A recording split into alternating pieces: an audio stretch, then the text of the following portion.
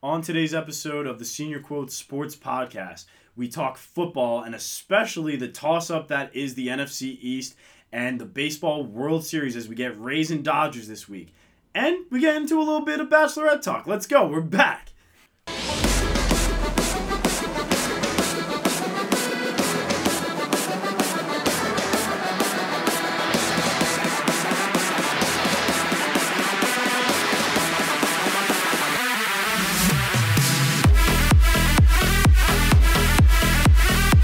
What's up, guys, and welcome to another episode of the Senior Quote Sports Podcast, brought to you as always by the Big Picture Sports Group.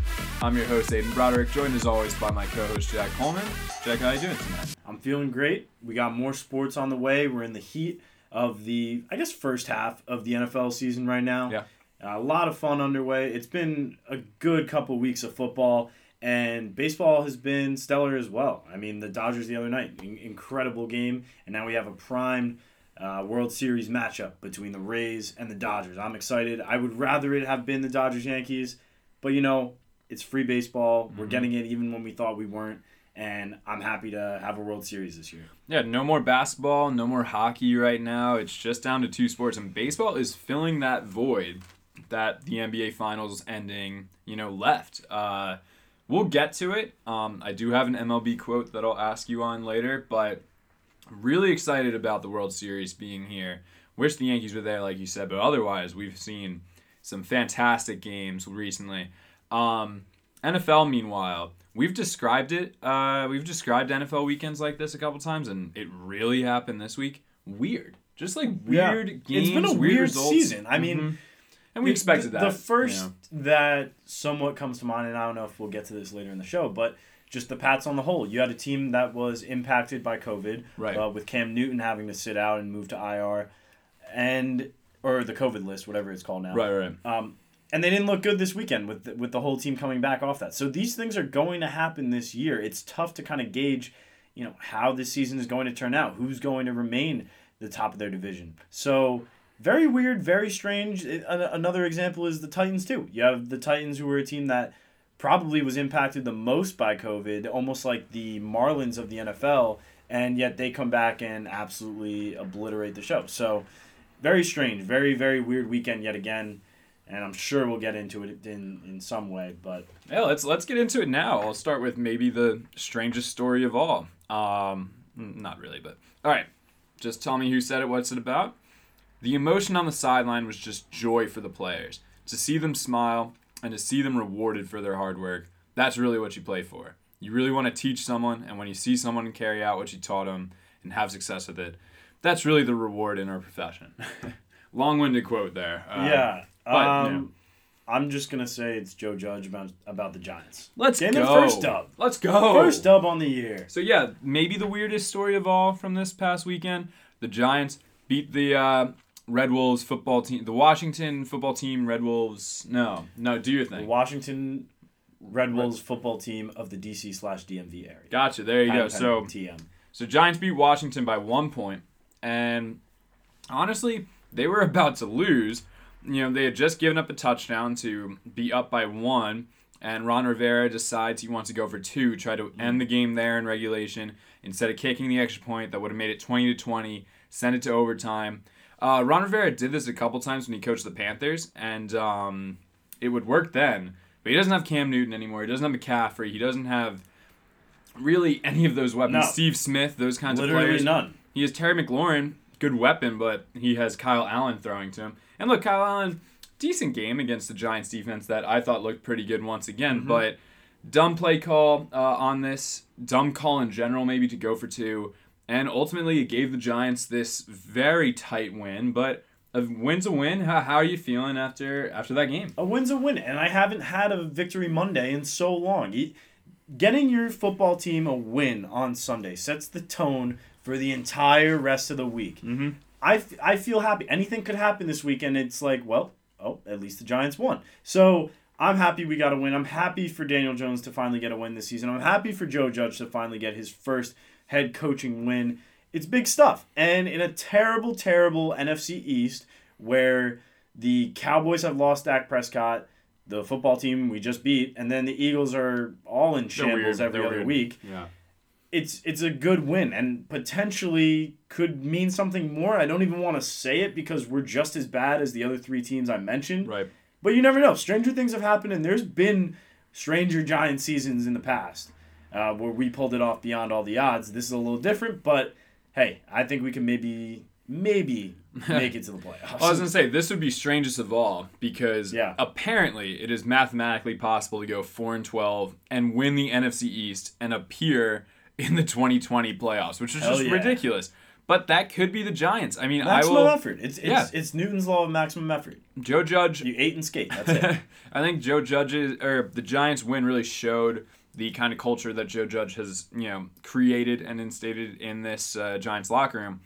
But what I'm most impressed by, and what I'm going to say on record here, I think the Giants defense is the best defense in the NFC East right now, and is honestly like a top 10 unit in the league, but I can't even pinpoint why that is. I mean, James Bradbury has been terrific. He just shadows teams' number one wide receivers, like last week against the Cowboys. Yep. Yes, Dak Prescott got hurt midway through the game, but Amari Cooper was held to one catch for 8 yards. So if we have a corner who can be doing that, I mean, Terry McLaurin had about 70 yards against the Giants, which is a great game, but by his standards, honestly, maybe one of his lowest yardage totals all season. So when you have a guy like that, and the Giants have not had a guy like that in who knows how long, maybe since like Corey Webster, I don't really know.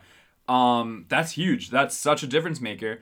And when, we're getting a bit of a pass rush from Leonard Williams, who would have thought, and Marcus Golden's back on the team, these are the names that, you didn't expect to be difference makers on another team maybe, but with us, when they're playing at their best, they can be that guy, and that's what this defense has become. So with a defense like that, I mean, yes, I'm getting excited about us holding the Redskins under 20 points. Football team. Oh, the R words. But at the same time, that's something big at this point, is that the Giants have continued to be a top 10 defense. And do you think we can take that to something bigger? I think the defense is big, but stuff needs to start clicking on offense. I like the play we've been getting out of Devontae Freeman. I think it's a big step in for Saquon.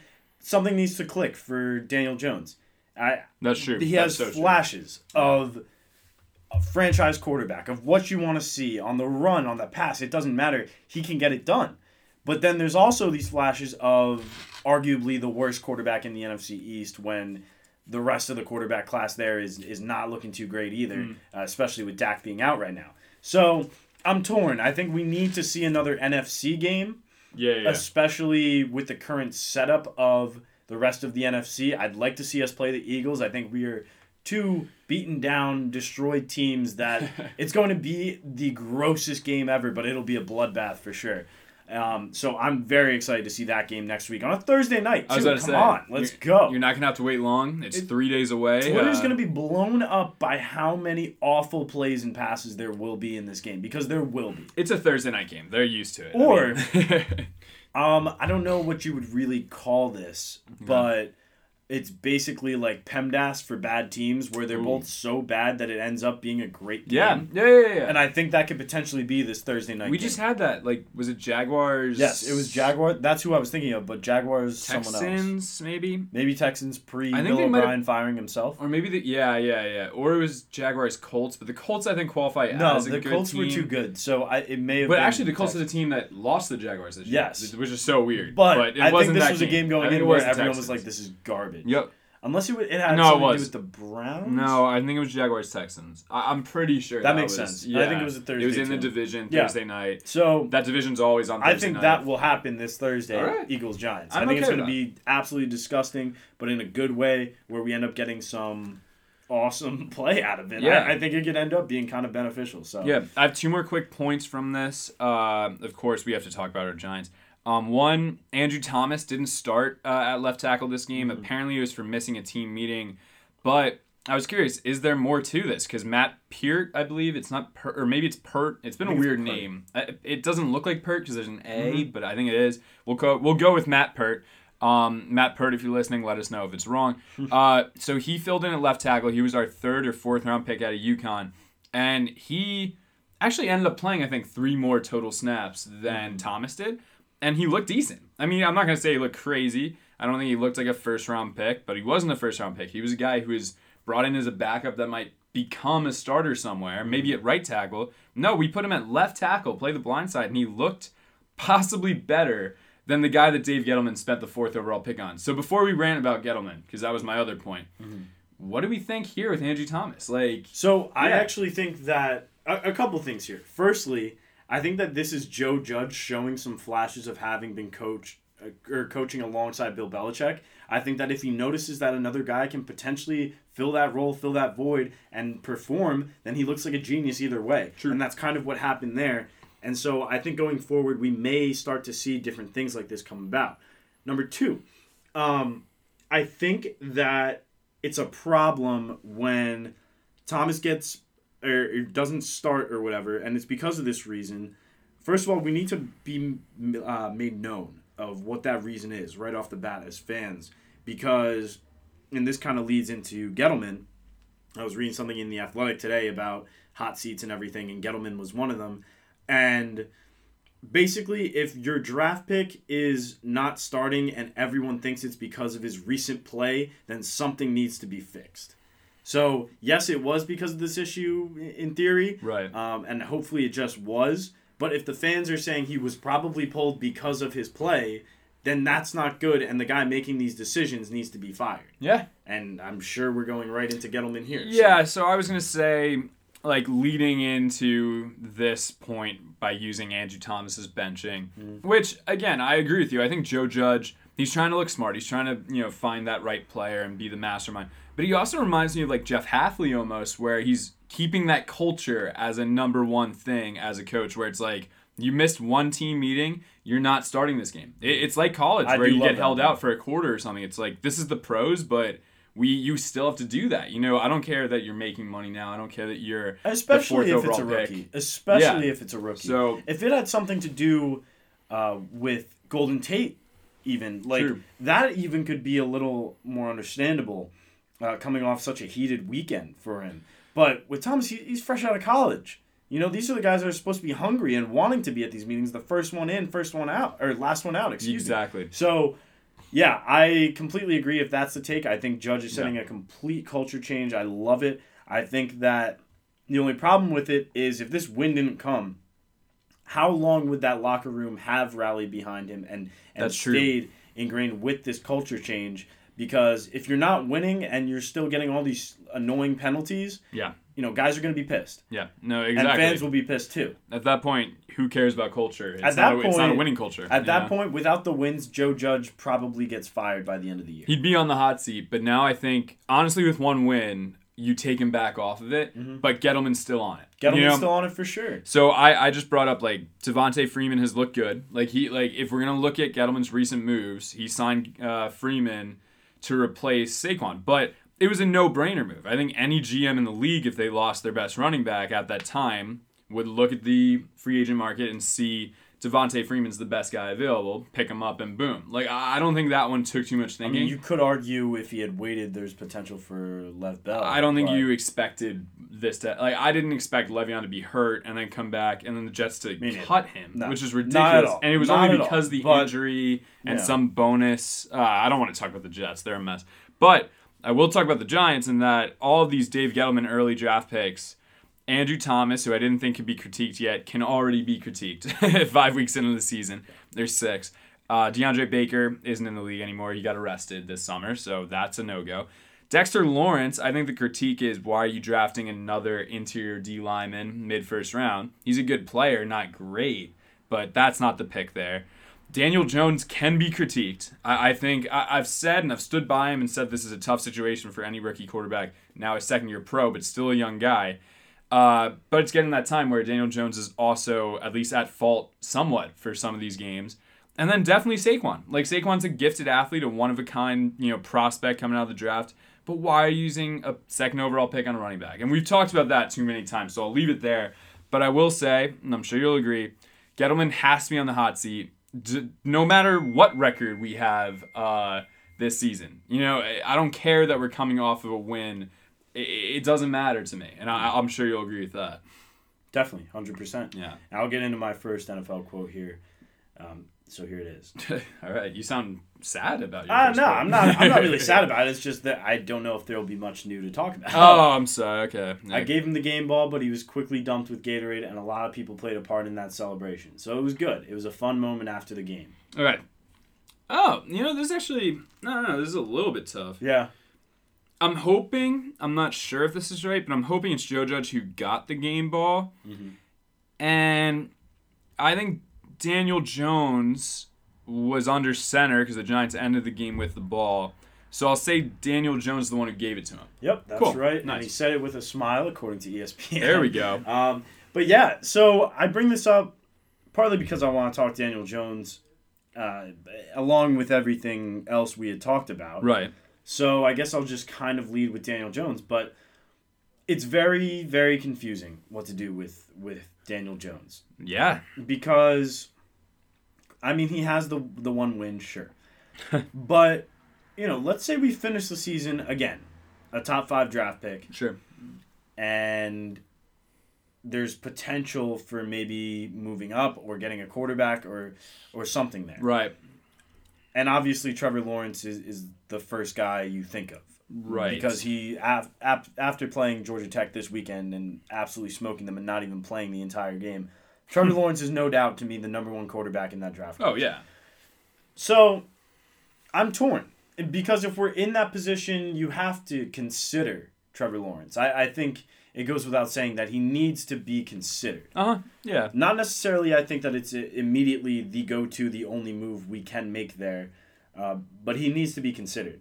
And, watching Daniel Jones play this weekend, it's tough because he has an incredible touchdown to Slayton. Mm-hmm. Perfectly placed.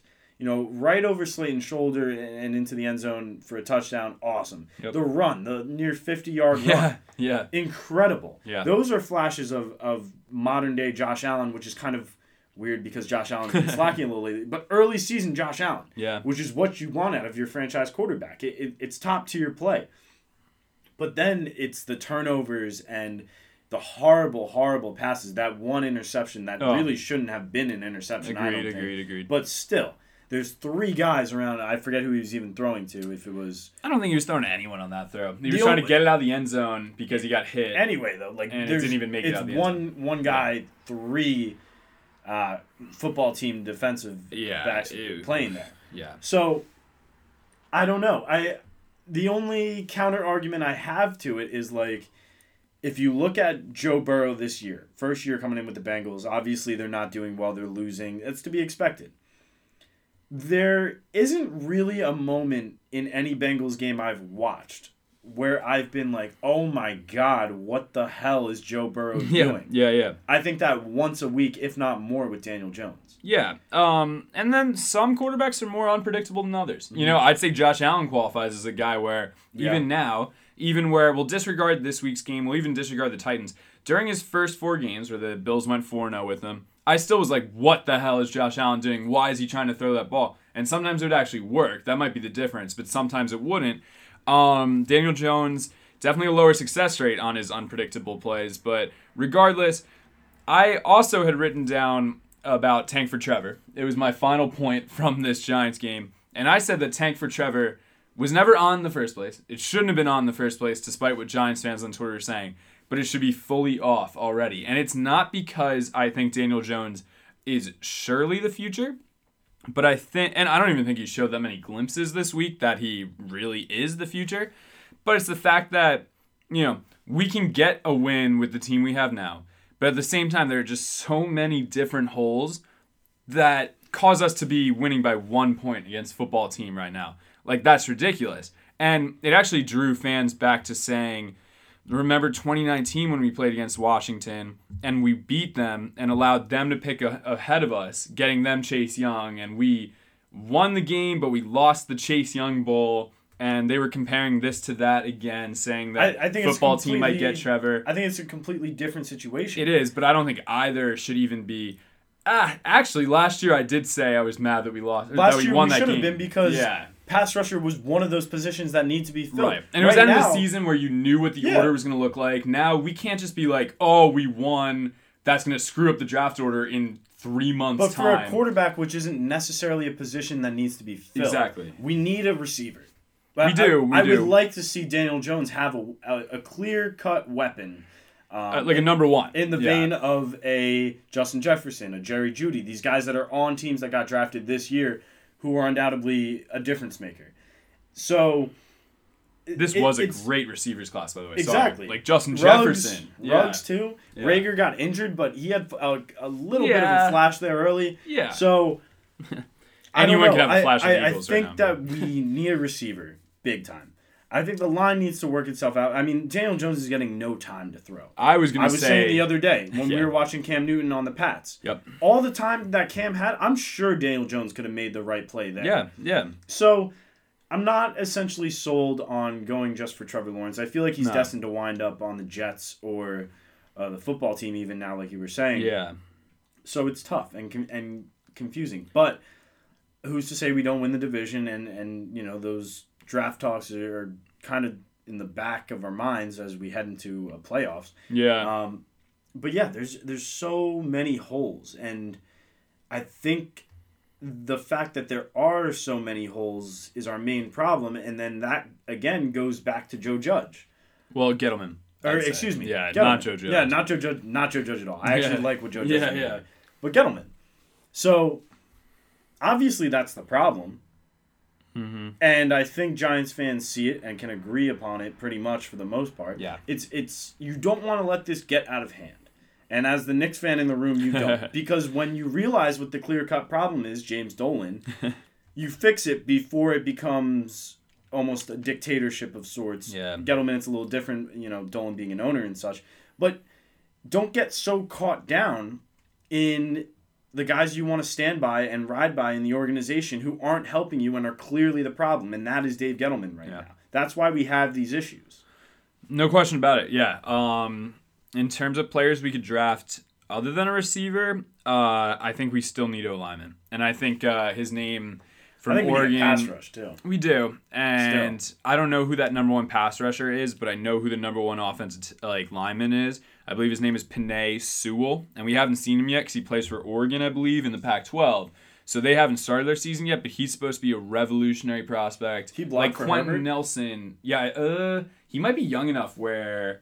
He was like a freshman for that. Maybe it was his first season on the field. I got to learn more about him. Yeah. But no, Herbert was a rookie last year. So yes, if Sewell is draft eligible this year, he definitely played for Herbert at least Herbert's for 1 year. Herbert's a rookie this year. That's what I'm saying. Yeah. So that means there's like at least a year or two of overlap. Yeah. So and he's supposed to be like Quentin Nelson level.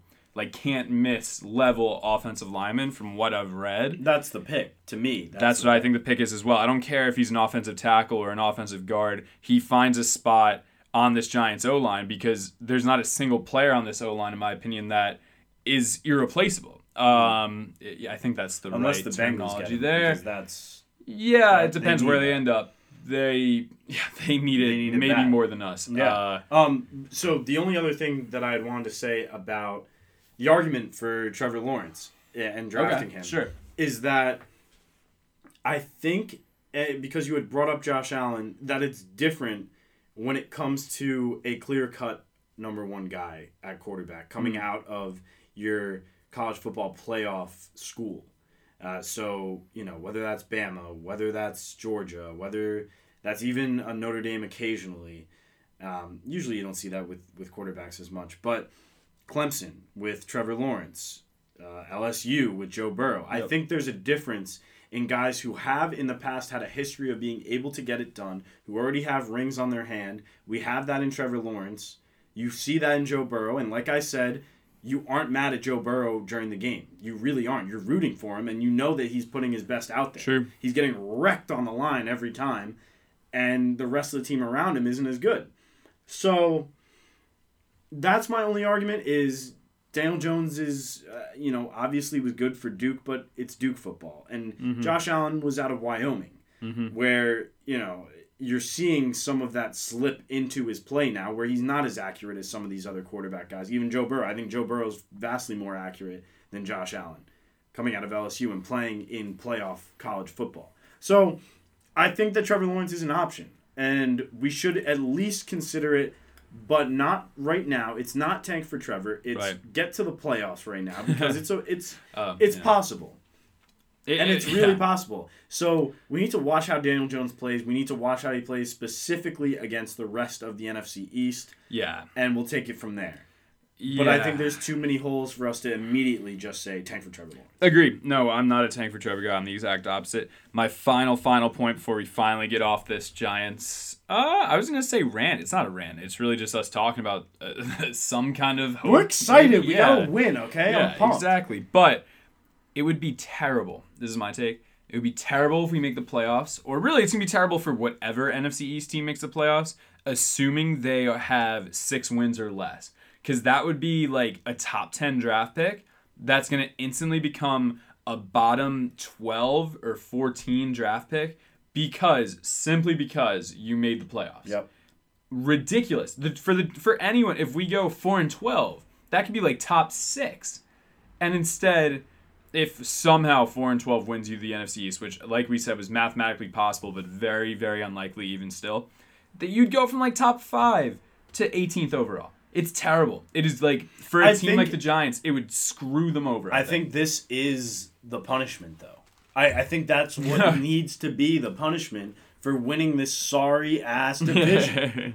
Like, yeah, congrats, but you were garbage. Yeah. You were garbage, too. Yeah. And just because you're getting an extra game doesn't mean you shouldn't suffer the consequences. And this is the consequences of all of this division being absolutely garbage. If a 4-12 team wins a playoff game, not even to say the Super Bowl, but that would be the craziest of things. That would sum up this season, I think, more than anything else. If we won it? No, if a 4-12 team won, it could be us, won the NFC East, and then goes into the playoffs and wins a game. So that'd be crazy. What happens if we start getting some wins outside of the division? I mean, that was another thought I was having because it'd be great for us. Realistically, if you think about it, yes, we lost some tough games to start the season, but what if things were to get rolling?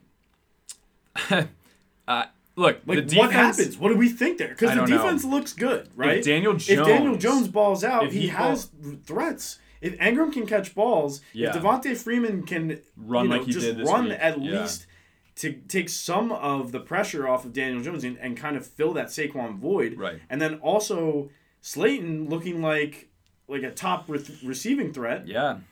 Then yeah. I mean, I think at that point, it's weird. Me as a long-term Giants fan, I'm always rooting for Giants success. I just realistically don't see it this year. Yeah. But if the Giants defense keeps this up, where they look like a legit unit, and again, I don't know how that happened, but it did. Maybe it's the new defensive coordinator and just this new coaching staff that Joe Judge brought with him, and I guess Gettleman hired? I'm going to not credit Gettleman for that. I'm going to say Joe Judge did. I think it was more Joe Judge. Yeah, but regardless, if that stays the same, and like you said, if Daniel Jones turns it around, then yeah, I mean, if we're winning outside the division and we can at least beat every team in the division once, which we've done 1/3 of that so far by beating Washington, then yeah, I mean, there's a chance. There is a chance. It's crazy. All right, finally moving to my second NFL quote of the day. Yeah, I don't want to do that one. We've talked about the NFC East enough, so I'll go this way. All right, who said it? We love being in the kitchen. AFC North ball is in the kitchen. It's hot in the North. There's really only 4 teams this could be. Yeah. Only so many people, I think, would say this. Why can't I think of that 4th team? Okay, so... The 4 teams are the Bengals, Browns, Ravens, Steelers. They're the 4 teams in that division. I'm going to say Steelers because they're kind of on a roll. Juju, maybe? No, it's the man known for his very weird analogies, and I think Big Cat actually retweeted this one specifically. It's Coach Mike Tomlin. Okay, there we go. Who said this actually this week coming into the 4-1 versus 4-1 showdown. No, 4-0. The Steelers are still undefeated. Versus 4-1. Yep. The Browns haven't been that good in 10 plus years, I believe. So Mike Tomlin was trying to gas up the AFC North and just kind of said it weird, but it was an exciting quote. Got you excited for this week. And the Steelers clearly responded to that because they beat the Browns 38-7. Keeping a streak going where the Browns have not won in Pittsburgh since October 2003, when Baker Mayfield was 8 years old. Yep. So that's the stat there. Talk to me about what you thought about that game and what you think of these Steelers. I just think that the Steelers are a clear threat to the rest of the league right now. I think the defense is clicking. I think that Big Ben is putting on performances that he hasn't shown in the past 5 years, even 4 years maybe. He looks legit. He looks like the veteran star quarterback. He's looking like you're going into Steelers games now expecting the game out of Big Ben to be like that of Drew Brees, say like 2 years ago. Where you're getting that veteran guy, you know he's going to make the throws, you know it's going to happen and click and work. Yep. It's all about how the ins and outs play out. So the team is looking great. I mean, James Conner is still a threat. You have Juju, who looks fantastic this year to me. Yep. I think that he's I was back. iffy on him because last year was the first year without Antonio Brown, and he was getting double covered, and it really wasn't working out. Now he's kind of stepping into his own. This is what I was expecting out of Juju last year, I think. Yep. So everything's working. The defense looks great. Bud Dupree's a absolute beast. Yes. Defense is the best defense in the NFL. It has to be the best defense in the league. They just lost their linebacker, Devin Bush, young linebacker, first-round pick from, I think, last year, to a torn ACL. So that's going to hurt a little bit. But, again, in this system, in this team that's been defense-heavy for as long as I can remember, you know, the terrible towels in the crowd, the steel curtain, as they call it, I think you can find a middle linebacker to replace even Devin Bush. When you have TJ Watt on one side of them and Bud Dupree on the other, Cam Hayward still playing for them, Minkah Fitzpatrick with a pick six this game. It's a dangerous defense. But best of all is the one player I don't think you mentioned, and the reason... Actually, Juju broke out. Juju broke out before this kid came onto the scene, but when we went to call the BC Notre Dame game last year at South Bend, we both said, damn, this wide receiver, this junior, maybe he's a senior, wide receiver is going to be something else. We could see him make in the NFL. And sure enough, in the third or fourth round, Chase Claypool went to the Steelers. And then last week, not in this Browns game, but last week, he puts up 4 total touchdowns. And he added another 1, maybe 2 this week against the Browns. He's the real deal. I think he had 2. Yeah, I think he did. Or I might be thinking of Justin Jefferson. That might be on me. Justin Jefferson did have 2, so maybe Claypool did only have 1. But regardless, if he continues to be this consistent of a threat, Juju can't be double-teamed. And then you do have these 2 threats similar to AB and rookie Juju, but maybe better. I know AB is better than either of these players. But I'd say Claypool and current Juju are better than rookie Juju was. So this is crazy. And James Washington's pretty good too. And Deontay Johnson. There's so many threats. And Ebron. And Ebron. He's very good. So a more veteran tight end guy, but he's still balling out there. James Conner, Jalen Samuels. It's a crazy, crazy team. They're my team. They're my team to win the AFC. I'll say it now. I've been saying it for a couple weeks off the show. I love the Titans. They're my other one that I'm like rooting for. That's going to be the matchup. They play this week. It's going to be incredible. They were supposed to play a couple weeks ago. COVID with the Titans postponed it to this coming week, but we're finally going to get to see it. It reminds me of like a more defensive focused and not as exciting but still hyped version of like Rams versus Chiefs from 2 years ago or Chiefs Ravens from last year. It's that kind of like the big threats in the league. But look, I just said the Steelers are like my number 1 to win the AFC.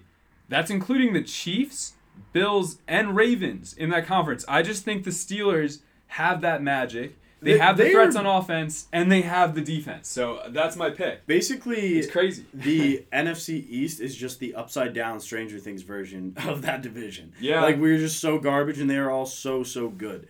To the point where people are honestly even starting to doubt the Bills when I think that the Bills are still pretty decent in comparison to the teams that they have to play in that division. Well, obviously, it's like a couple divisions, right? The Bills, in fact... Or conference, I mean. Right. The conferences feel different. Like, the NFC doesn't feel the same, where it's like the Packers... There's no untouchable team to me in the NFC. The Seahawks defense sucks. The Packers finally lost to the Bucs by a ton. The Bucs are not... There's not a team in the NFC South, in my opinion, that's untouchable, including the Buccaneers. And obviously not the NFC East. So it's a weird division for sure, or weird conference. Yeah, I just made the same mistake.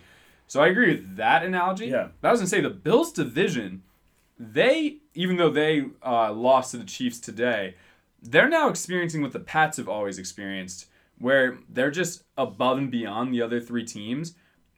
But in Bills fashion, it just doesn't feel nearly as comfortable. Like, that's my feeling from this, where the Patriots have a losing record for the first time in like 10 plus years, and they're behind the Dolphins in the divisional standings. It's so weird. Not to mention the Jets, of course, being winless and looking like they could go 0-16. I'd say, you know what's crazy? There's 8 teams in the 2 Eastern divisions, and only one of them has a winning record right now, and that's the Bills. That's sad. But anyway, yeah, all that to say that I could see the Steelers beating the Chiefs. They looked vulnerable this year. They bounced back this week, but they lost to the Raiders last week, which was out of the blue for me. And the Ravens weirdly don't look that dominant anymore. Even though they won against the Eagles, they kind of let them creep back into the game. I don't know. If I had to lock in a team, lock in is a big word, but I just like the Steelers, man. That's why I wanted to say this quote, because I really messed with the Steelers this year. I think that the Chiefs are still the Chiefs, and I think they should still be the favorites, but I'm picking the Steelers. They're the biggest lock. Yeah. But yeah, I can't say anything more than the Steelers are just as good, and especially their defense. But we talked about Claypool, and obviously having seen him in person live, he's a special force on offense. Mm-hmm. I do actually remember in fantasy this year, in a bunch of drafts saying, you know what, I think like last 1 or 2 picks, I'm going to like stash Claypool. Yeah. Because I remember thinking, okay, I know him. I've seen him play. I think that offense with Big Ben throwing is still a threat. And if Juju's getting double covered yet again, I think he's the guy primed to stand out among the other 3 or the other 2. Mm-hmm. So, yeah, Claypool is dominant. He's coming into everything that we had thought he would be. Big Claypool guys on the show. Yeah. And I'm excited to see more of him because he could honestly even overtake Juju at some point. I think Juju's a great second guy. If you can have Claypool at the 1, that would be crazy. As far as I can tell, it was actually James Washington who was most targeted in this past game. 4 catches for 68 yards on 7 targets. Claypool and Juju each had 4 targets. Juju only 2 catches for 6 yards, so he's clearly being treated as that number 1. Claypool caught all 4 balls. I don't know why that was a tongue twister. For 74 yards. His touchdown actually came on a rush. It was one of 3 rushing touchdowns for the Steelers. We can say all great things about the Steelers, but quickly, what's going on with the Browns? And what do we think of the Browns? What's to be made of this team? They lost 38-7. Baker, 10 for 18, 119 yards, 1 touchdown, 2 interceptions. And the running game, like with Kareem Hunt in, Nick Chubb's out right now, he's injured. Kareem Hunt, only 3 yards per carry, 13 for 40. What's going on here? Well, the first thing is that Kareem Hunt cannot be the main back. Which is crazy because he was just a couple years ago. And he was. Yeah. But now as he's gotten older too, I think that as a receiving back threat, interesting. He's dynamite. I really think that with Chubb and Kareem going, that team is actually a winning record team and can get and they to the are a playoffs winning this record year. team now. So Baker is my problem to some extent, but also I think we need to look at the receiving core. Because Odell and Jarvis Landry do not get enough flack for how they've played this year. Interesting. Because it's been garbage. But is it who's to blame? Because I have a quote from Stephen A. This is like my sort of bonus quote today, saying about Odell. He needs to demand to get the hell up out of Cleveland. As far as I'm concerned, Jarvis Landry should demand a trade out of Cleveland. In fact, anybody who's a pass catcher should not want to play with this guy because Baker is not going to make you look good. Is that an overreaction to Baker? Is that cutting too much slack for the receivers? It's cutting far too much slack for the receivers. I don't think that Odell has played anything like the hype around him or the money he's getting. Yeah. He does not deserve that. He hasn't looked good really since he was with the Giants. Jarvis is kind of getting up there in age and I think sort of declining as well. And you're seeing a decline of 2 guys who are seen as a superstar and a star at receiving threats. Yeah. And they are not that. They are more average than any one of the other rookie receivers this year playing. Wow. It's on the receivers. Okay. And I think that having Chubb and then Kareem Hunt as a receiving threat, because obviously those other receivers aren't going to help you out, helps. That's how they got those wins. Baker, I'm torn. Because do I think he's a lock franchise Super Bowl guy? Not necessarily. I think we've seen teams do more with less, like a Nick Foles. So I think if you have Baker in that situation with the right team around him, it could work, yes. But if you're relying on him as the sole means of getting this team going, I don't think it's going to happen. I just think that the Browns fans are too obsessed with this idea of Baker Mayfield being a star quarterback, and he is not. He is honestly just as average. Honestly, just as average as like Kirk Cousins right now. And I think that's kind of a decent comp for him. Okay. Long term. Kirk Cousins is a decent quarterback. Nothing against him. He struggled this year, but yeah, I hear you. But that's what you're going to get out of Baker. You don't know if Baker's going to light it up for 4 touchdowns and 300-something yards one night, or if he's going to go for 0 and maybe 120. Yeah, I think... And that's what Kirk Cousins does every other week. So I think if you expect Baker Mayfield to be that, you're okay. Just build the team around him and not necessarily through him. Okay. Yeah, I think Baker is getting too much heat, in my opinion. And I don't think he gets that much hype anymore from Browns fans. Like, yeah, he was your number 1 overall pick a couple years ago, and he did lead this team to more wins, I think, already than all those other quarterbacks on that, like, super long QB jersey that's in Cleveland somewhere. So, with all that being said, like, I get why you stand by Baker, and I think you still should. But at the same time, I see why Stephen A. is upset. I see why people are concerned. But, I don't know. Browns fans, you're still 4-2. I think they're panicking because they already forgot how to lose. Like they're like, this is the team. We were 4-1, and they get dropped 31-point loss against the Steelers, and it's like, are we good? Like, who's to blame for this? But I don't know. It's almost like that, like, thing in life where, like, everything is going great and you're waiting on something bad to happen. Yeah. Because that's what the Browns are dealing with. 4 wins is pretty damn good for this Browns team right now. Yeah, 4-2. And come on. They're expecting that the rest of the season will all be in that loss column. So, really, like, there will be wins along the way, and Baker will be mediocre enough to get you there. He's not a star. No, I agree. And I shouldn't have knocked him for not being a franchise quarterback because other teams have used franchise quarterbacks that are way lesser than Baker. Yeah. But he's a franchise quarterback, but not a star. I think that's what we need to realize. And I think he's Cleveland's franchise quarterback. But, like, back to this receiving problem, like, it needs to be Odell and Jarvis that get all of the crap that Baker Mayfield does get. Because I think that they need to go first before we start looking at Baker. Okay. I like that take. Yeah. Final fun fact.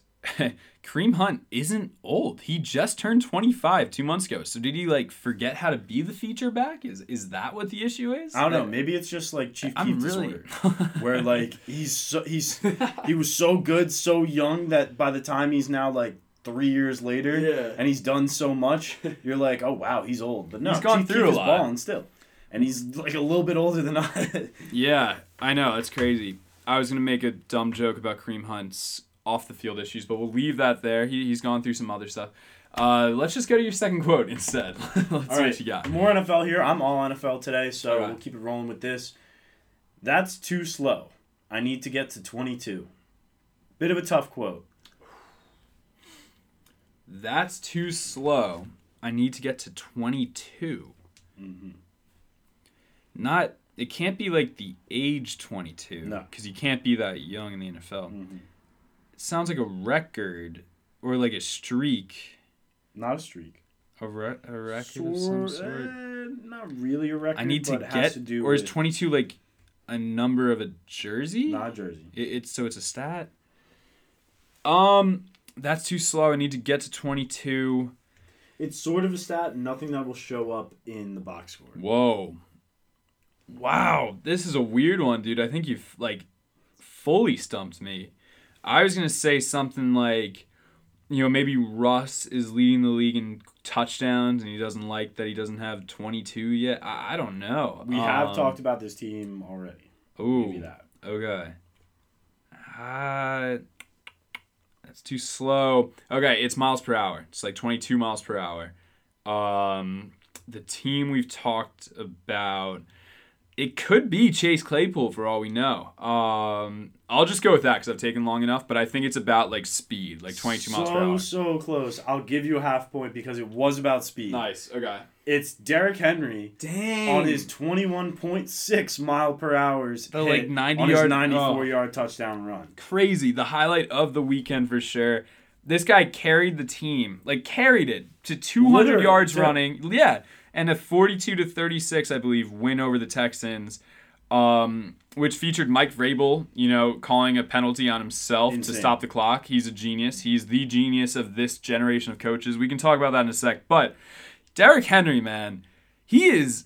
I love him. He's just so much fun to watch. He has the speed of, not really, but Tyreek Hill, combined with the body of I don't know, like a middle linebacker, maybe bigger. Like it's incredible. He's basically a taller beast mode. Like he's beast mode 2.0. Yes, and faster. I think faster too. He's this generation's beast mode. And it's crazy. This dude is a former Heisman, and we knew there was that viral picture of him standing next to Mark Ingram, and we were like, wow, that's one big guy. How is that a running back? Huge guy. He came into the league, and he's lived up to expectations and maybe exceeded them. Like, I didn't think Derrick Henry would be, I might call him he's the number one true running back right now. Like Kamara, Zeke, even Saquon, McCaffrey, they all have that receiving edge to them, and it's that dual threat that makes them so good. If you want a true runner, who are you handing the ball off to? In any situation, it's Derrick Henry. In fantasy too, Derrick Henry was below Saquon, Zeke. He always is. And because you think the pass but catching I will PPR. say, Christian McCaffrey, because of PPR, has to be that one. Right. And in a world where he was healthy, exactly. When he is healthy, Christian McCaffrey is a different being on the field. Yes. But Derrick Mike Henry, Davis is doing things in his role and living up to the McCaffrey level stuff. But Derrick Henry needs to be, if not the number one guy off the board, if not the number one running back, if you're going to take McCaffrey, it needs to be Derrick Henry. Yeah. Because the Titans' offense, first of all, runs through him. Literally. They runs through Derrick Henry. It's not. I mean, Tannehill has had some awesome throws this year. He fits that system so well. It's that Adam Gase effect where he left. Yep. I was listening to Big Cat talk about him today, Tannehill, where he was saying Adam Gase dumbed him down so much that he realized how to not be successful and then did everything opposite and has become the successful quarterback that he is. So, which I love. Spin zone, Darnold's going to be good as soon as Gase exactly, leaves. Or maybe Darnold leaves. But regardless, I mean, Adam Gase has to be out. A little short, tiny rant on Adam Gase right now. I feel so bad for Jets fans with this dude. Same here. Seeing his weekly press conferences, first of all, no one is on the same page in that organization. What are you doing? Secondly, every time that his players have to speak out about something, whether it's practice, whether it's stuff that a coach should already know that I actually feel very good about Joe Judge being on top of, it's always like he's the last one to hear about it. Right. He needs to go. He needs to go as much as, arguably, if not probably more, than Gettleman right now. He is the problem for that team. He is garbage. He does not deserve a coaching spot anywhere in the NFL, the XFL, or college football. And yet, somehow, he's 30-40? I saw the stats though, and it's like you would really expect him to be 0-70 with the way the Jets are playing this year. I mean, dude. So shout out Jay Cutler for absolutely being able to ball. Yeah, the Jets have talent on their roster. Sure, they probably are bad enough to be winless, and they are winless right now, but they also have the talent to win a game. Like Sam Darnold, I've been saying. Jamison Crowder, he's a baller. Sam Darnold can do the job. Like, he has made, Mahomes, passes a couple times. And he has to because this O-line sucks around him. And the team is so bad around him. Le'Veon Bell was injured, didn't want to play for them, ends up getting cut because of some injury clause in his contract. So stupid. But all this stuff is happening around Sam Darnold. So first of all, I feel bad for Sam Darnold. He deserves better. I think he will hopefully get a Tannehill-like chance somewhere else, and people will change their opinion on him like they did with Ryan Tannehill. I really see that coming. But for right now with the Jets, I can't see them not going 0-16. And it's strictly because of Adam Gase. It's not the talent on the team. Yes, there's no more Jamal Adams, and yes, now there's no more Le'Veon. But they still have enough in the AFC East. They could beat the Patriots maybe. They really could on a good day where Adam Gase is not your NFL, your coach, but he is. So, wow, now you made me rant about Adam Gase. Right? It's so frustrating because I was looking on Twitter yesterday and I was like, this sucks. This is how I feel with the Knicks and Dolan. Yeah. Because it's statements that are just so bad. And that's what Gase is giving them as a head coach. Yeah. Like, come on. Yeah. That is awful. There's no leadership. It's frustrating, and There's I feel bad. I yeah. really actually feel bad for Jets fans. Yeah, who are some Jets fans? We know Steve D'Agostero is a Jets fan. I feel bad for Steve. None else are really coming to mind just yet. But I have some in my family. So my brother used to be a Jets fan. He got off that at a God. good timing. So shout out Ian there. But the Titans, yeah, Derrick Henry. So yeah, Derrick Henry, unreal though. Yeah, like seriously, so unreal. I don't even know what else to talk about with him because I just needed to bring him up for some reason. Because he's balling. The dude is balling. He's the reason why the Titans are undefeated like they are right now, and everything runs through him. And he's, bar any injuries or COVID, could be a main reason why they are a potential Super Bowl team. I think the combination of him and Vrabel together really lead this Titans team. And another great defense from a great defensive-minded coach, and Vrabel being a former Patriots linebacker, so that makes sense as well. But Harold Landry there too. Yes, good. Shout out BC there. I love Mike Vrabel as a coach, and I really love this Titans team. I'm sticking with my Steelers pick, but I really think dark horse Titans. You know, like I think the Titans would be my dark horse. Okay. The only thing I will say though is that look at what the Steelers did to Saquon Barkley in our first game of the year. Right. I don't know Yeah. if I mean theoretically Henry and Barkley are the same level of running back threat. In a different form. Like yeah.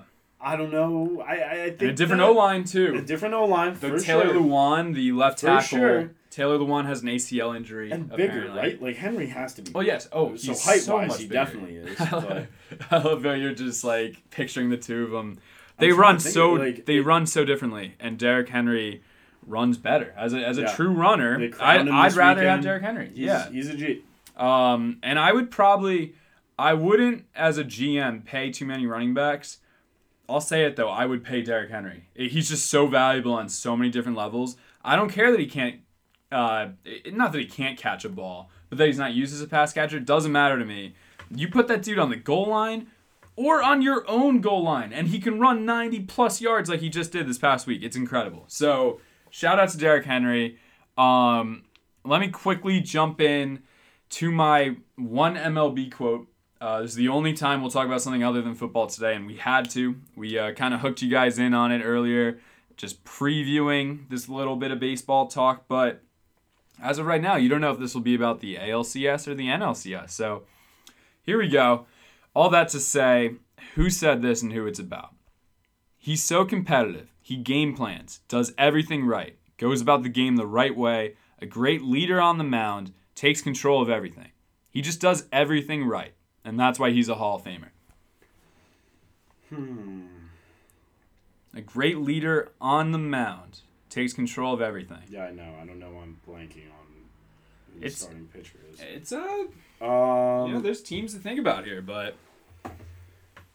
Is it someone in the World Series? It is someone who made it to the World Series. Thank God. 100%. So it's either Glasnow or... what's his name?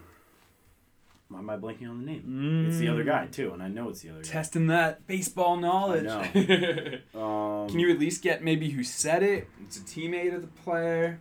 We've talked about Bellinger? a lot. It's a good guess. It's the other outfielder, Mookie Betts. Okay. He's talking about a Dodger. Yeah, I know. He's I know talking who about it is. The Dodger. I don't know why I can't think of this right now. He's had some postseason struggles. Mm-hmm. Nicknamed Kid K. I know it too, and it's he's in that car commercial frustrating because I've just read an article about the pitching matchup too. Oh my God! He is that pitcher, the game one starter. I know. Yeah. Just give it to me because I'm gonna be pissed. If I give you the first name, you'll get the last name. I should. Clayton Kershaw. There you go, Clayton Jesus Kershaw. Christ. I don't know why I couldn't think of that right now. It's all right. It's late, guys. We're recording this at 10:50 currently, so we both had long days. We just fit this recording session in barely. I read it literally like 10 minutes before we recorded this. That's so annoying. Let's go. I got the other team. Yeah. Like you got Glasnow. God. Yeah. All right. Well, so that's my first point. Kershaw starts Game 1 of the World Series tomorrow night against Tyler Glasnow and the Rays. Kershaw has this little bit of narrative around him where he struggles in the playoffs. I mean, he had a good start against the Padres in the NLDS. That was the Dodgers' first series. They had a bye, I believe.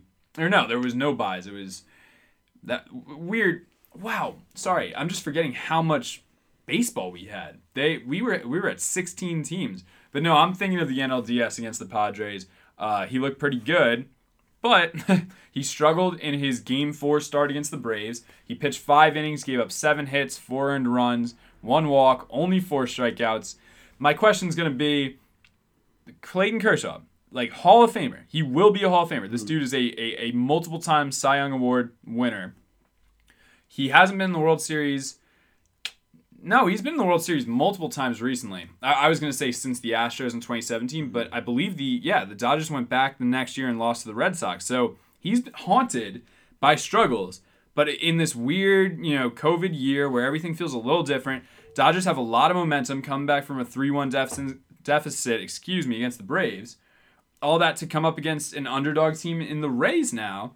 Can Kershaw put these, ghosts of playoff past behind him? What do you think? I hope he can. Right. I'm rooting for the Dodgers in the World Series, and it feels weird to be saying, but I am. No, same here. And I think that Game 7 against the Astros really told us a lot about this Dodgers squad right now. Or against the Braves. Against the Braves, yes, my yes, bad. yes. Because the Rays also went to Game 7 against the Astros. Game 7, yeah. So there's a lot. So, yeah. Against the Braves, excuse me. And there has been a lot of baseball. Yeah, which I love. Yeah. I think that it was just gritty playoff baseball. Yeah.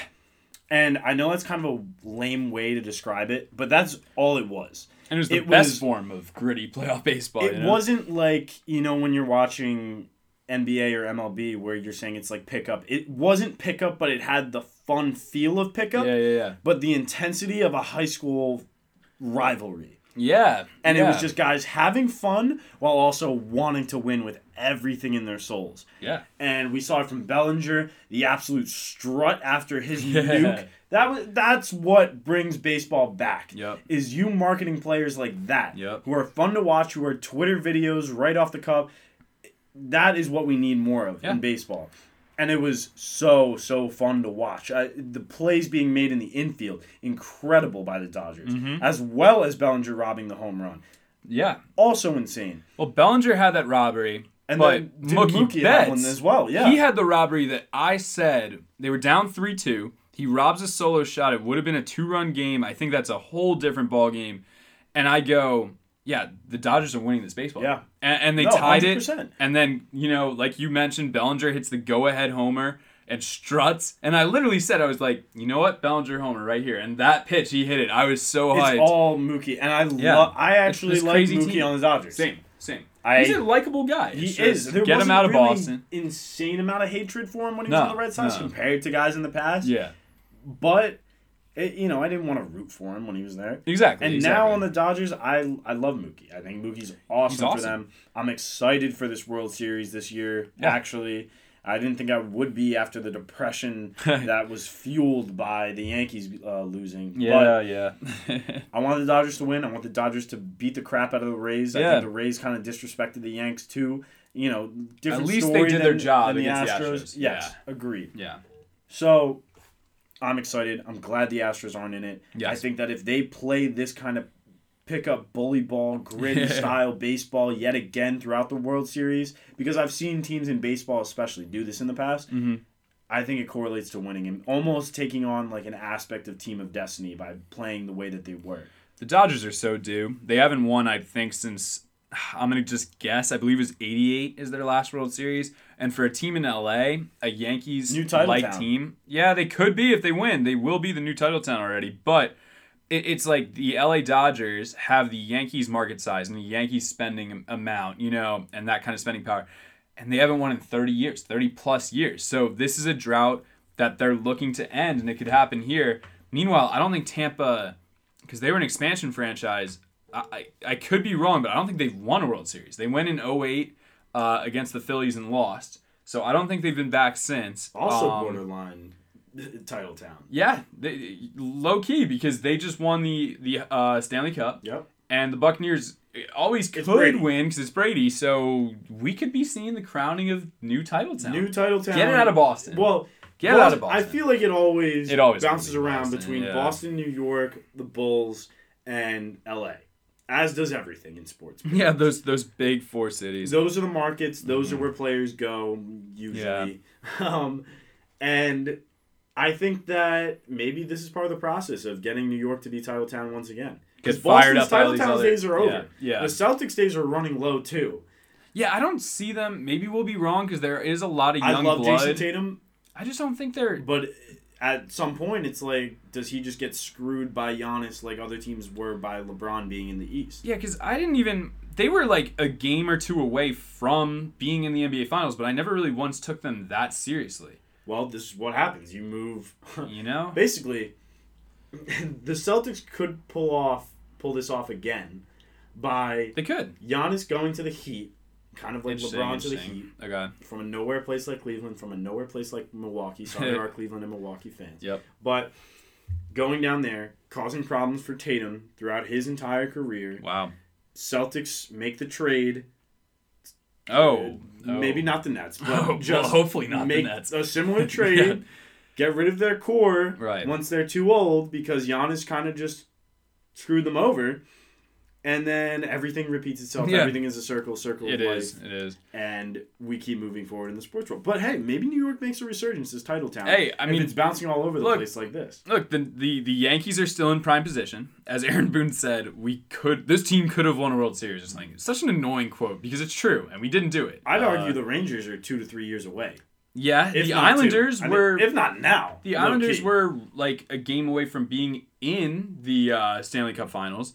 And then you have to agree that Brooklyn is at least primed for a playoff push. Yes. So we have 3 sports, because Buffalo doesn't count as a New York team. And the Giants and Jets, even though we're not even in New York really, they aren't close to the championship anyway. The Giants win the NFC Let's go. Team of Destiny. Boom. It's all happening. We called it first. Yeah, Giants. New York is now title town. There you go. But LA realistically could be title town now. Especially with this, especially with the Lakers having won.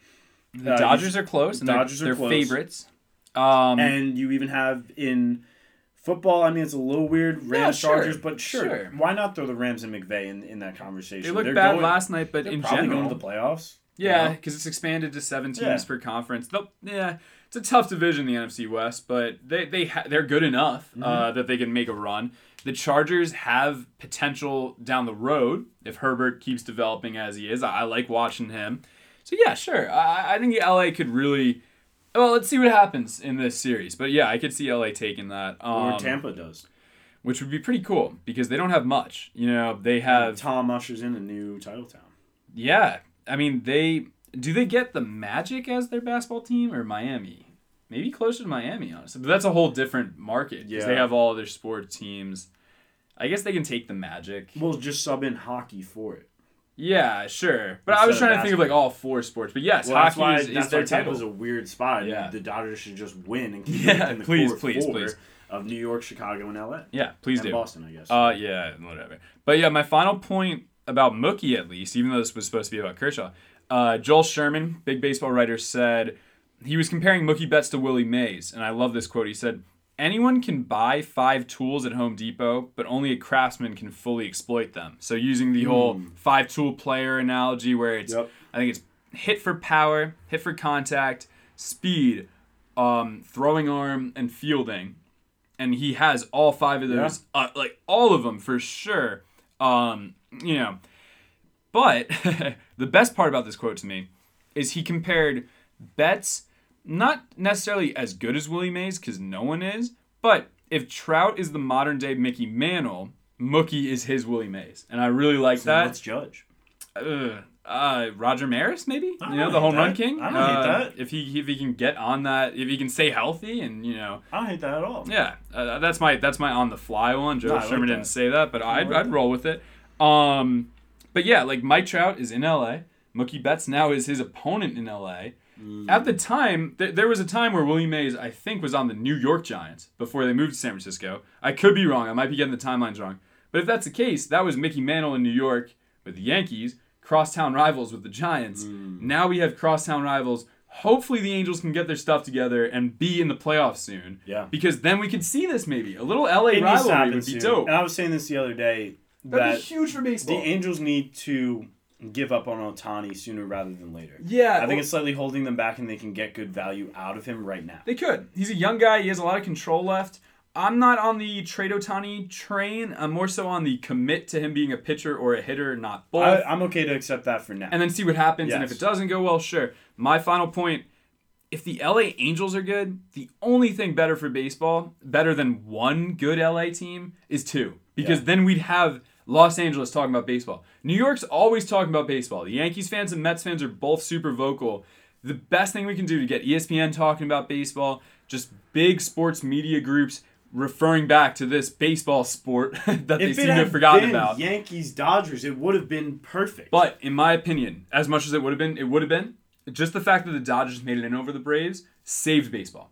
I would have loved. I love small market baseball teams. would have still happened, but No, it would have still happened. But it Rays Braves ushered in the potential for baseball to be back yes, big. because not a single person on the West Coast is watching Rays Braves. Yeah. Unless you are a diehard baseball fan like myself. If I was out there and I was just like the casual Dodgers fan, I wouldn't tune in. Like that's just how it Yeah. is. So having that big team that people can rally around. I don't care if you're a casual, barely watch baseball and just remember that Mookie Betts got traded or you only know Kershaw's name. Watch it and get baseball talked about again. And that's huge for the sport. So that's my take. The other thing that this NBA Finals needed, though, was the Clippers to go farther than they did to play the Lakers. Because then we could have kind of seen that through basketball, what you were saying about the Angels Dodgers. Exactly. So it's all primed, and I think LA is slowly becoming title town.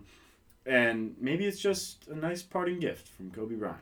Maybe. Yeah, I like looking at it like that. I got a little butterflies, a little shivers. All right. So over to your last quote. Yep.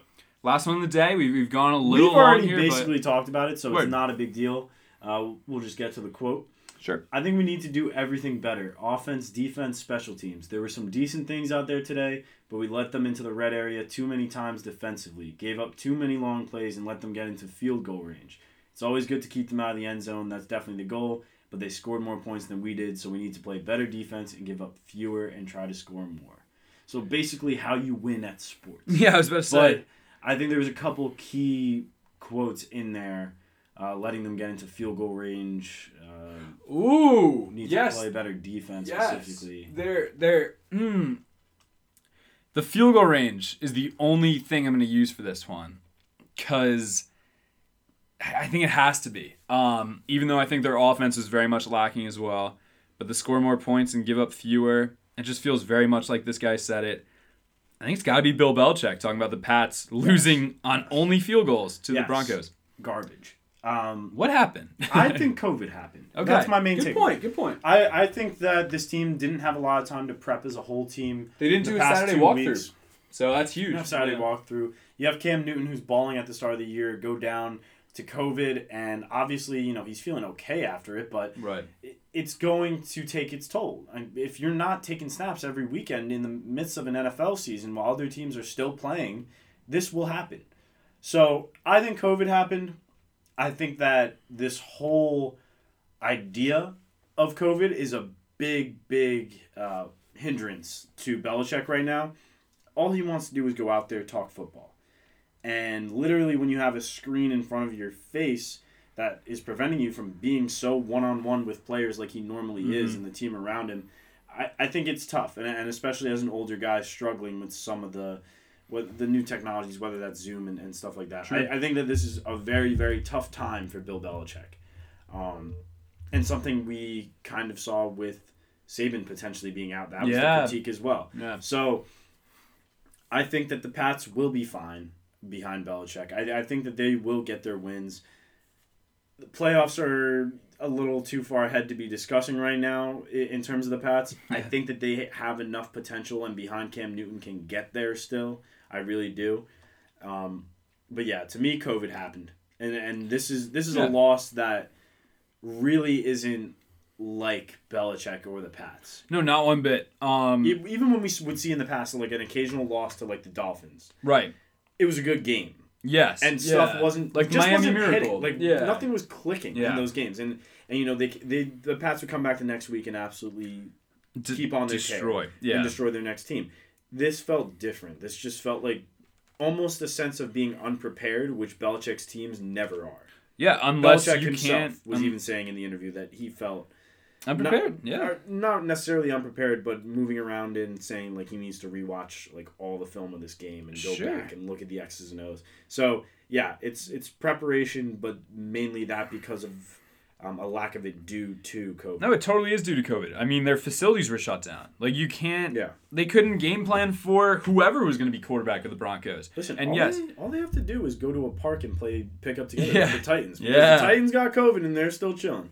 They somehow are. But yeah, this happened against the Broncos. That's the one thing that makes me think, sure, they weren't fully prepared for this game, but it was the Denver Broncos. Like, come on, this team is not that good. I think their only other win this whole season has been against the winless Jets. So I don't know what it says necessarily about the Patriots going further, but I will cut them some slack. They totally weren't prepared, and it was fully due to COVID. To go back to Pardon My Take, as I am a AWL, I'd say, I listened today, Hank was saying he is 100% confident they still make the playoffs. He gave a 0% chance that they don't. And sure, there are 7 teams per conference that will make it this year instead of just 6. But think about all the AFC teams we just rattled off that'll make it, that we think will make it at least. We said both the Ravens and Steelers. We said the Chiefs. We said the Titans. We said the Bills. That's 5 already. And I'm probably giving the Raiders a slot. And then I guess that 7th is up for grabs. And the Colts should be in there probably. I don't know. I don't think the Patriots make the playoffs at all. That's my hot take, and I want to hear what you think of that. But if you're losing to the Broncos, yes, they were unprepared, but they didn't adjust at halftime. That was my big thing, is they had a chance to say, look, we just saw them in person in the first half. We don't understand how they're playing. Let's bounce back. Now we see how they play. Now we can adjust. We can hit them at their weaknesses. We can show our strengths. I didn't see that. So that was my takeaway, is this isn't the same Patriots team. I think that Cam likes to build up a strong rapport with everyone in his organization, but especially his teammates. And we've seen that this year moving to the Pats. So I think that really affects Cam a lot, being out of practice, out of film rooms for 2 weeks or whatever it really was. And the connections he establishes then carry over into the game. And when you don't have those moments to check in and go over these things for when the game actually happens, that's going to affect Cam. So I think COVID definitely impacted Belichick and Cam as well. And I don't think anything during halftime can really fix that to me. Yeah, that's fair enough. I mean, I don't know. That's the part to me at least that felt most unlike Bill Belichick. So that was at least my reaction to it. But yeah, weird game. Patriots may not be the same, but we'll chalk it up to COVID. I still think they make the playoffs. All Belichick's too good of a football brain. I say and they Cam don't. Newton is still just as good. So here's my hot take: Brian Flores and the Dolphins, former Patriots coach in his own right, they're the ones that make the playoffs out of the AFC East after the Bills. I'm taking Dolphins over Patriots in terms of teams that can make it, because the Dolphins have seemingly figured it out. They're like the Giants, where it's like, where did that defense come from? And honestly, But their any kind offense of is backup clicking. situation, I'm cool with rolling with Tua. So Yeah. I think Tua's But getting Fitz looks great. prepped Fitzpatrick looks behind awesome. Fitz. Yeah. I think Tua might end up being the best. Well, I said this a while back, but I do think that Tua can end up being better than Joe Burrow, especially because of the position he is in. Having a full year behind a veteran guy like Fitzpatrick, even if he's not. And Fitz loves coaching him. Like you can quarterback. tell the mentorship's there. And Fitz is a coach. He coaches his kids' football team on his off days. That's or whatever. awesome. I love that. I think he's an assistant coach for them. He's just the best guy. So yeah, like great guy, great instructor and teacher. I think Tua really, really will be good in this league, bar any major injuries, because he's had some in the past with his hip. But I think that he can actually be very, very good for a blossoming Dolphins squad. I hope so. I really like Tua, and I'm rooting for him. Seeing him sit on the field at the end of the game to FaceTime his parents. The other thing is the Gesicki hype is building. Well, but he and didn't really play. But that's what I'm saying. I think with Tua, Yeah. That's where you're going to find your targets because Ooh. rookie quarterbacks always go to the tight end, and I think that's a match made in heaven that I am sure has already been going down at practice. I agree with that. And Adam Shaheen, who had the 2 touchdowns this week as backup tight end, will also give that to Tua because he's also super young. So I really do like, Devontae Parker's a beast. I just like what the Dolphins have going on, and it's really, to me, it comes back to Flores. Well, I don't know. This is a bit of a hot take, just me also kind of thinking things. Uh-huh. But Ryan Fitzpatrick, Brian Flores having gone to BC. Whoa. Potential Like future BC coach? like some form of coach. Sure. Like I'm just not saying, against like, it. I don't know. I think that he likes to coach, obviously. Yeah. I feel like Boston is a place where he'd fit in pretty well. He's not a former Patriot. He's played a ton of games here though because he's on the Jets, the Bills, and the Dolphins. So he's at least accustomed to the area. He went to Harvard, right? He went to Harvard. Yes. So he is. Maybe my theory's not that bad. Whoa. I actually like this. You know what? Yeah. Brian Flores will come coach for BC at some point. Whoa. No. Fitz. Or, excuse me. But hopefully Brian Fitzpatrick. Flores, dude. That'd be dope. Yeah. Well, at that point, we yeah, probably yeah. wouldn't have Halfley. So I'm cool with Halfley and Fitzpatrick doing some stuff. I think the most likely one of those is Jared Dudley comes back to coach BC basketball. That needs to happen. Yeah, That and it does should, need to happen. and I really think it could. So rooting for that. I think that concludes our sports talk for today. Yes. Real quick to wrap up here, I just want to go over Bachelor recap. I'll keep it short. It was only night 1. We had... It was Tuesday night or Monday? It was Monday. Or, excuse me, it was Tuesday Tuesdays, because right? it was Columbus Day. But so this time, like, is it on right now? Or is it Maybe. Tuesdays now? Yeah, regardless, we watched on Hulu. Shout out Hulu. We saw it. Yeah. First of all, it's the limo reveal night. You know, Yeah. Claire. It's her name's Claire, right? Claire. Yeah. Claire's waiting outside. Great name. She's seeing all the guys do weird stuff to dude. try and be remembered. The straight jacket guy needed to go. Whoa. That guy was bad. The night was kind of cringy too. The bubble was like funny, but he didn't really pull it off that well. Yeah. I hate them. So like not the people. I just hate those like gimmicks. I think just coming in and being like, you don't even have to have a joke. You could just be like, hey, like you look great tonight. Like I have butterflies. That one always works. Where it's like I'm so nervous to see you. Always works. Whatever. You throw in a little story about butterflies and your grandma giving you like a pendant. That's a butterfly. Yes. Does not have to be real. Yeah. You are for sure getting it at most a first impression rose. At the least, you're moving on. Yeah. So, yeah, that's what Dean did. That's what was going on.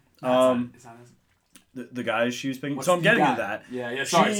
Basically, I think I had multiple memories. I forget the guy's name. I'm blanking on it too. I'm blanking on it too. He's just not that memorable to me. He's not. He almost reminds me Dale, like right? if someone were to play Obama in a biopic, that's what this guy would be. Like young Obama, like college Obama. Yeah, sure. Yeah, but like, or even just like early career. Like you could actually gray his hair a little bit, and you probably could pull it off. I think it's Dale. Without looking it up, I said Dean, but I was thinking of. I think it is Dale. I think it's Dale. Okay, right? so regardless, I'll look it up. Dale comes in. Claire early on in the night was like, I can't wait for that moment to realize I'm going to meet my husband, and I think I'm going to meet him here tonight. Dale comes in, kills the first impression, and she turns around and is like, oh my god, I feel like I just met my husband, which is like, whoa. Yeah. This has happened in the way past The Bachelor a couple times, I think, where someone's been so smitten right away. Chris Harrison said show gets carried away. But like never heard those words on the first night before. And that's true. That is not happening in that exact moment. But she was smitten right off the bat. He's a good guy, it seems. We'll see what else will come out. It seems like there may be some issues with the rest of the guys.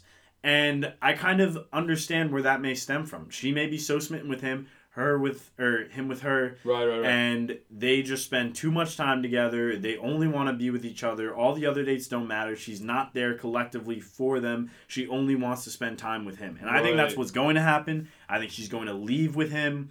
And what happens next will be up in the air. Do they replace her? Who knows? But it seems like that's where we're going. I do fully believe she leaves. I think love is too strong on this one. And she's going to dip. She's older. She knows what she wants. This is it. This is her guy. She needs to know what she wants, yeah. She knew right off the bat. And sometimes it's like that. And obviously he's into her. And we're going to see where it goes from here. A little disappointing. just because there's not that much drama to it. It's basically like, okay, There was no drama. two people are in love. Well, there was the two other No, guys. but it was so. I think it was so. That's the only side story. Created by the producers, like more so than usual, Mm-hmm. where it was like this one dude's like, "No, I'm not here to start drama. Like, I'm always gonna be the one you can go to and like tell me whatever the drama is, like rant to me." And Claire was like, "Oh, I love that. That's awesome."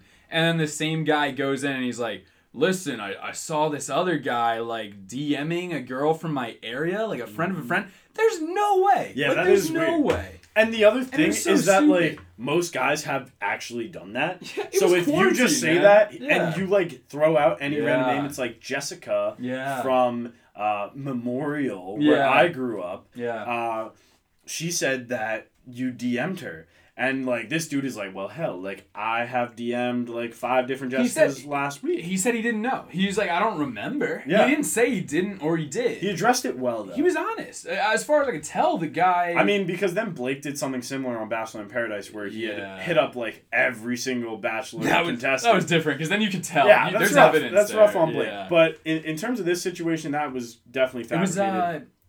it was Yosef, right? Yeah, yo. Yo. So, yeah. I don't even... He seems a little sus anyway, Yeah. but he's the one that was accused, and maybe that's what the guy was thinking. He was like, this guy seems a little suspicious. I'm gonna out him, which was, like, crazy, like, trying to be, like, Mike Vrabel, like, maybe, Yeah. but it didn't work this time. But, yeah, so that's kind of where everything was left. Yeah. It implies that Claire is going to fall madly in love with Dale, and I think that's going to happen. Who they replace her with, we'll get to at some point. 'Cause I'm that's sure the we drama. will have takes. That is the drama. That's When the- that breaks down, hopefully it's Yeah. sooner rather than later. Hopes The other thing is there's potentially going to be some other guys that had claimed strong feelings for Claire. Right. And then immediately go to this second girl that they bring in. And then the other guys are going to start drama about that and be like, Yeah, I never yeah. liked Claire. I never got time for her. Or the other I'm way all around. in on yeah. you. And then they're going to be like, he was literally just kissing her a week ago. Right. So that's where the drama is going to come from, I think, this year. It's fun and exciting to look forward to. It's But different. for Now, It's really it's different. And I Yeah. thank God. Because we were just getting screwed by back and forth of, I choose this person, but I actually love this other Yeah, person. yeah. So let's wait till the finale, and then I'll break up with this person just to try and get back True. with the other person. True. And then ultimately, if you're Colton, break up after getting COVID. Yeah. Sorry for Rough. Colton. He just can't win. Yeah. But yeah, that pretty much No sums it longer a up. virgin though, so that's all. Good we for can. him. Way to go, Colton. But I guess what I'd say to sum it up is like, it wasn't the most eventful first episode, but like it sets up for like Colton's version of jumping the fence. Like this year's version is who's Claire replaced by? How does Claire leaving go down? Because it's all but told that it's gonna happen, but there's so many questions surrounding it. And this was that's the the hype. equivalent of last year's Pilot Pete with. The What's her mom. No. Before that, what's her oh. name leaving though? The other chick. Did Madison leave? No. Yes, Yeah? Madison left because he had slept with the other girls at Yo, Fantasy or it Suites. was just like it was implied that she would leave, Yeah. and she basically did. She did. if I No, she remember. left. Yeah, She yeah. left. Yeah. Yeah. So this is way bigger than any of those other cliffhangers. Don't let her go. Don't. That's what it I was. was thinking, It was the yeah. don't let her go, and then That it was the scared fence. me, dude. Yeah. Yeah. So Oh, this season has jeez. way more implications for the rest of the season. Yeah. So it's fun. It's Yeah. going to be a big build up, and I like it a lot this year. It doesn't feel as Because the fabricated. cliffhanger's in the middle. Like Colton jumping the fence was kind of in the middle, but towards the end. Well, they made it seem like it would happen every week. Yeah, And they yeah. even made a meme of it themselves by Yeah, being like, is yeah, next yeah. week the week? Colton jumps the fence. You have to find out. But No. yeah, I just like, weirdly, because I didn't at first, but now thinking of it and like how this cliffhanger is going to play out, I'm more excited for this, I think, than past seasons. Me too. And it's in COVID, and like we can relate to that, but also we get the entertainment that we didn't get all summer. Yeah, yeah. I like there's it. a build I'm up. all So in. yeah, I think Bachelorette's going to be a ton of fun this year. We haven't really talked Bachelor at all on here in a while, but Bachelor hasn't been announced. I forget his name, but it's Tyler Cameron's friend. who was supposed to be on this cast, Yes. and then got So outcasted, literally. first- African American Bachelor, I think too. I hope so. So that's Yeah. awesome. I was rooting for Mike to be the first one. We had a first but- African American Bachelor before the first African American James Bond that we've been being told Interesting. about. Yeah, Huh. wild. So that'll be awesome. Super cool stuff going to happen, and more fun stuff to come on the show. Yeah, yeah. And definitely more Bachelor talk because that was awesome. I haven't talked Bachelor. That was so fun. long. Yeah, I thought this episode was gonna end earlier, but I'm happy we let it run because that was actually like a very exciting conversation to recap that. But yeah, we have some interviews coming up for you guys. We have some more normal episodes. We have a lot more football talk, of course, because that's the big thing now that everything else is either done or wrapping up. But yeah, just a lot of content for you guys, and we're really excited to bring it to you. But that does it for tonight. Wrapping this recording up at 11:23 p.m. on a Monday night. We both have long Tuesdays coming up, but it's always fun to sit down and do this show. So thank you guys once again, especially if you made it through this whole way. And as always, love you guys, and we'll see you next week. Love you guys. All right. See you. Peace out.